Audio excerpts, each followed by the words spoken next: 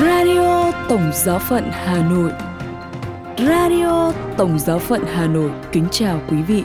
Mời quý vị nghe chương trình phát thanh hôm nay, thứ Hai, ngày 26 tháng 2 với những chuyên mục Kinh truyền tin với Đức Thánh Cha, kế đến là chuyên mục Tin thời sự và sau cùng là chuyên mục Gương Thánh Nhân.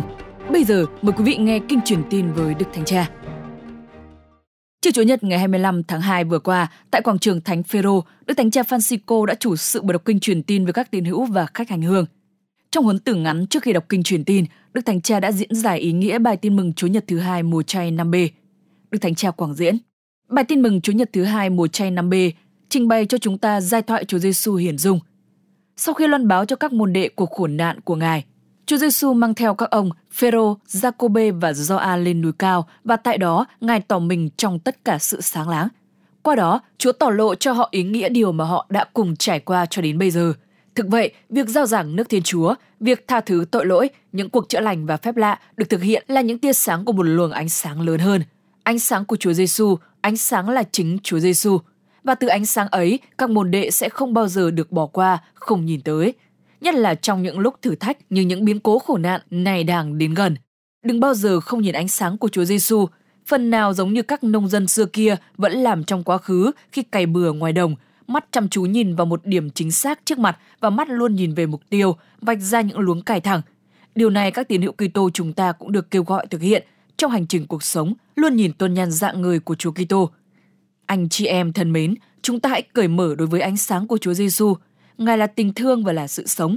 Dọc theo con đường của cuộc sống, nhiều khi quanh co, chúng ta tìm kiếm nhan Chúa đầy lòng xót thương, trung tín, hy vọng. Giúp chúng ta thực hiện điều đó, có kinh nguyện, lắng nghe lời Chúa, các bí tích, đặc biệt là bí tích giải tội và thánh thể. Nhưng chúng ta cũng được giúp đỡ khi nhìn tận mắt con người, học cách nhìn ánh sáng của Thiên Chúa nơi mỗi người và vun trồng khả năng ngạc nhiên về vẻ đẹp rạng rỡ nơi mỗi người, không trừ một ai. Nơi những người ở gần chúng ta, cũng như nơi những người vô danh, nơi những người hạnh phúc vui mừng, cũng như nơi nước mắt của những người khóc thương, nơi đôi mắt u sầu và nơi những người bị thử thách trong cuộc sống và không còn hăng hái nữa. Và cả nơi những người chúng ta khó lòng nhìn tận mặt, muốn quay đi chỗ khác. Vì thế, đây là điều dốc lòng tốt đẹp trong mùa chay, đó là vun trồng những cái nhìn cởi mở, trở thành những người tìm kiếm ánh sáng của Chúa Giêsu trong kinh nguyện và nơi con người. Vậy bây giờ chúng ta tự hỏi, trên hành trình của tôi có chăm chú nhìn vào Chúa Kitô đứng đồng hành với tôi không? Và để làm như vậy, tôi có dành thời giờ để thinh lặng, cầu nguyện và thờ lạy không? Sau cùng, tôi có đi tìm mọi tia sáng nhỏ của Chúa Kitô phản ánh trong tôi và trong mỗi anh chị em tôi gặp không? Và tôi có nhớ cảm tạ Chúa vì điều đó không? Cuối cùng, Đức Thánh Cha khẩn nguyện: Lạy mẹ Maria, đấng dạng người ánh sáng của Thiên Chúa, xin giúp chúng con chăm chú nhìn vào Chúa Giêsu và nhìn nhau với lòng tín nhiệm và yêu thương. Sau đây là phần tin thời sự với những nội dung đáng chú ý sẽ có trong buổi tối hôm nay. Đức Thánh Cha cầu xin hòa bình, công bằng và lâu dài ở Ukraine. Trẻ em phải chịu đựng cuộc sống khắc nghiệt ở Gaza. Và Đức Thánh Cha Francisco thành lập và bổ nhiệm giám mục mới ở một giáo phận Tây Phi. Bây giờ là phần tin chi tiết.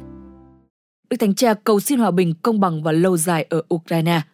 Đức Thánh Cha Francisco ghi lại ngày kỷ niệm bắt đầu cuộc chiến tranh quy mô lớn ở Ukraine và cầu xin một giải pháp ngoại giao nhằm vào một nền hòa bình, công bằng và lâu dài.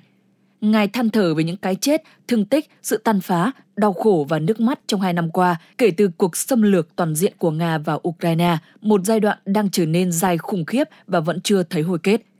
Trong bài phát biểu sau buổi đọc kinh truyền tin hôm Chủ nhật, Đức Thánh Cha cảnh báo rằng cuộc chiến ở Ukraine không chỉ tàn phá khu vực châu Âu mà còn gây ra một làn sóng sợ hãi và hận thù toàn cầu. Trong khi nhắc lại sự cảm thông sâu sắc và những lời cầu nguyện cho những người Ukraine đang bị dày vò, Đức Thánh Cha cầu xin sự phục hồi của một chút nhân tính sẽ cho phép tạo ra các điều kiện cho một giải pháp ngoại giao trong việc tìm kiếm một giải pháp công bằng và hợp pháp, hòa bình lâu dài. Ngài cũng kêu gọi mọi người đừng quên cầu nguyện cho Palestine và Israel, cũng như cho nhiều người bị chia cắt bởi chiến tranh, đồng thời kêu gọi họ cung cấp sự trợ giúp cụ thể cho những người đang đau khổ, đặc biệt là những trẻ em vô tội, bị thương. Đức Thánh Cha cũng ghi nhận tình trạng bạo lực gia tăng ở Cộng hòa Dân chủ Congo, đồng thời cùng với các giám mục của quốc gia này kêu gọi cầu nguyện cho hòa bình, đồng thời bày tỏ hy vọng chấm dứt các cuộc đụng độ và có cuộc đối thoại chân thành và mang tính xây dựng. Nhắc đến Nigeria, Đức Thánh Cha Francisco nhấn mạnh các vụ bắt cóc ngày càng thường xuyên là một nguyên nhân gây lo ngại. Ngài bày tỏ sự gần gũi và cầu nguyện cho người dân Nigeria, đồng thời hy vọng những nỗ lực sẽ được thực hiện để hạn chế sự lây lan của những đợt dịch này càng nhiều càng tốt. Mở rộng sự cảm thông tới châu Á, Đức Thánh Cha cũng chia sẻ sự gần gũi của mình với người dân Mông Cổ, những người đang phải hứng chịu một thời kỳ giá lạnh dữ dội dẫn đến những hậu quả nghiêm trọng về mặt nhân đạo.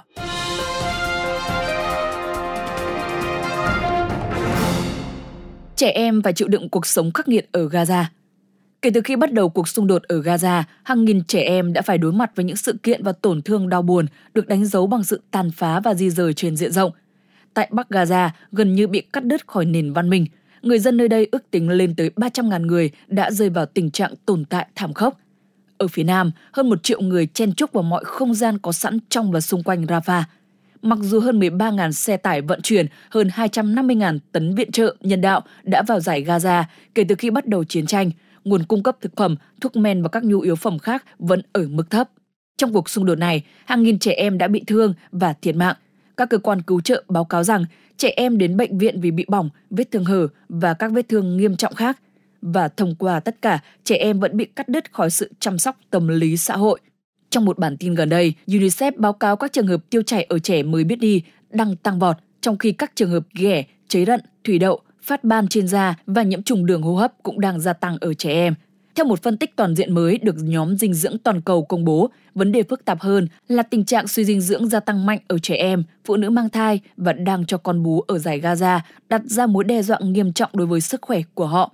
Trong một diễn biến khác, nội các chiến tranh của Israel đã được thông báo tóm tắt về các cuộc đàm phán ngừng bắn ở Paris, được cho là đã dẫn đến một thỏa thuận phác thảo về việc tạm dừng giao tranh ở Gaza và thả con tin.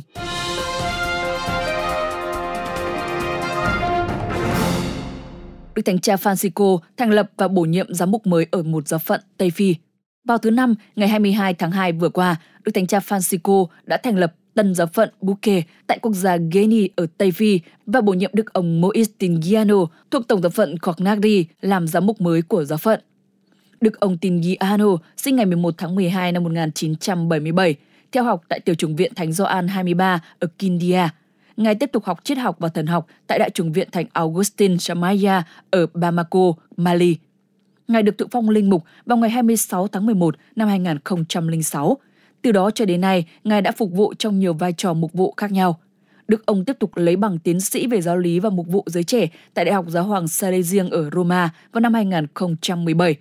Từ năm 2018, Ngài giữ chức vụ chính sứ của giáo sứ Thánh Augustine de Tauya, giáo sư tại Chủng viện Biển Đức thứ 16 và giám đốc đài phát thanh công giáo La Voix de la Paix.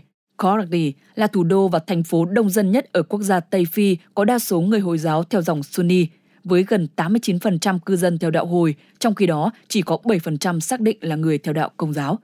Theo số liệu do Văn phòng Báo chí Tòa Thánh cung cấp, trong giáo phận mới, tổng dân số là 1.153.909 người, trong đó có 10.225 là người Công giáo. Giáo phận có 6 giáo xứ, 11 linh mục giáo phận, 1 linh mục dòng, 4 chủng sinh và 12 nữ tu.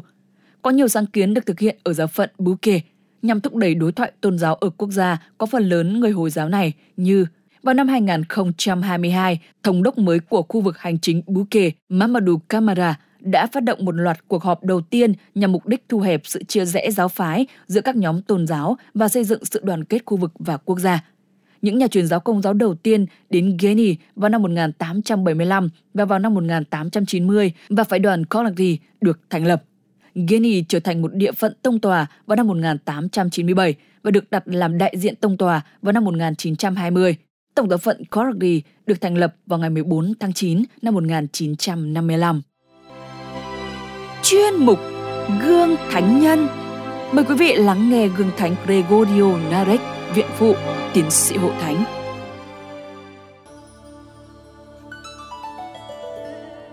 Thánh Gregorio làng Narek sinh năm 1950 tại làng Narek thuộc Cộng hòa Armenia trong một gia đình văn sĩ và mồ côi mẹ khi còn nhỏ. Thân phụ của ngài là cha Khosrov, sau này trở thành tổng giám mục. Gregorio cùng với em là Gioan được thân phụ ủy thác cho một người họ hàng là bà Anania Narek để chăm sóc. Bà cũng là người đã lập ra trường học và làng Narek.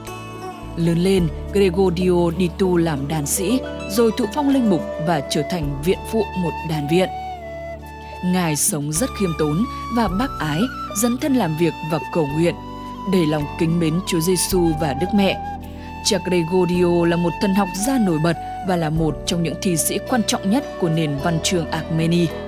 Trong số các tác phẩm của Ngài có cuốn chú giải sách nhã ca, nhiều bài tán tụng Chúa và Đức Mẹ, cùng với một bộ sưu tập 95 kinh nguyện dưới hình thức thơ phú gọi là Narek, cũng là tên đàn viện nơi Ngài sinh sống. Ngài qua đời năm 1010, thọ 60 tuổi. Mộ của thánh nhân trở thành nơi thu hút các tín hữu đến hành hương cho đến năm 1915, là thời kỳ cuộc tàn sát của Thổ Nhĩ Kỳ chống dân Armeni. Trung thành với truyền thống giáo hội, Thánh Gregorio có lòng sùng mộ sâu xa đối với Đức Mẹ và theo lưu truyền, Ngài đã được Đức Mẹ hiện ra. Trong số các tác phẩm của Ngài, đặc biệt có bài tụng ca Đức Trinh Nữ Maria và kinh nguyện số 80 mang tựa đề Từ thẳm sâu tâm hồn, chuyện vãn với mẹ Thiên Chúa. Trong kinh nguyện này, Ngài cũng đào sâu mầu nhiệm nhập thể, kín múc từ đó những điểm để chúc tụng vẻ đẹp của Đức Mẹ. Giáo hội Công giáo Latin đã nhìn nhận sự thánh thiện của Thánh Gregorio và gọi Ngài là vị trội vượt về đạo lý, các tác phẩm và khoa học thần bí. Lễ kính thánh nhân vào ngày 27 tháng 2 hàng năm. Giáo hội Armeni ghi tên Ngài vào số các vị tiến sĩ. Radio Tổng giáo phận Hà Nội xin chào và hẹn gặp lại.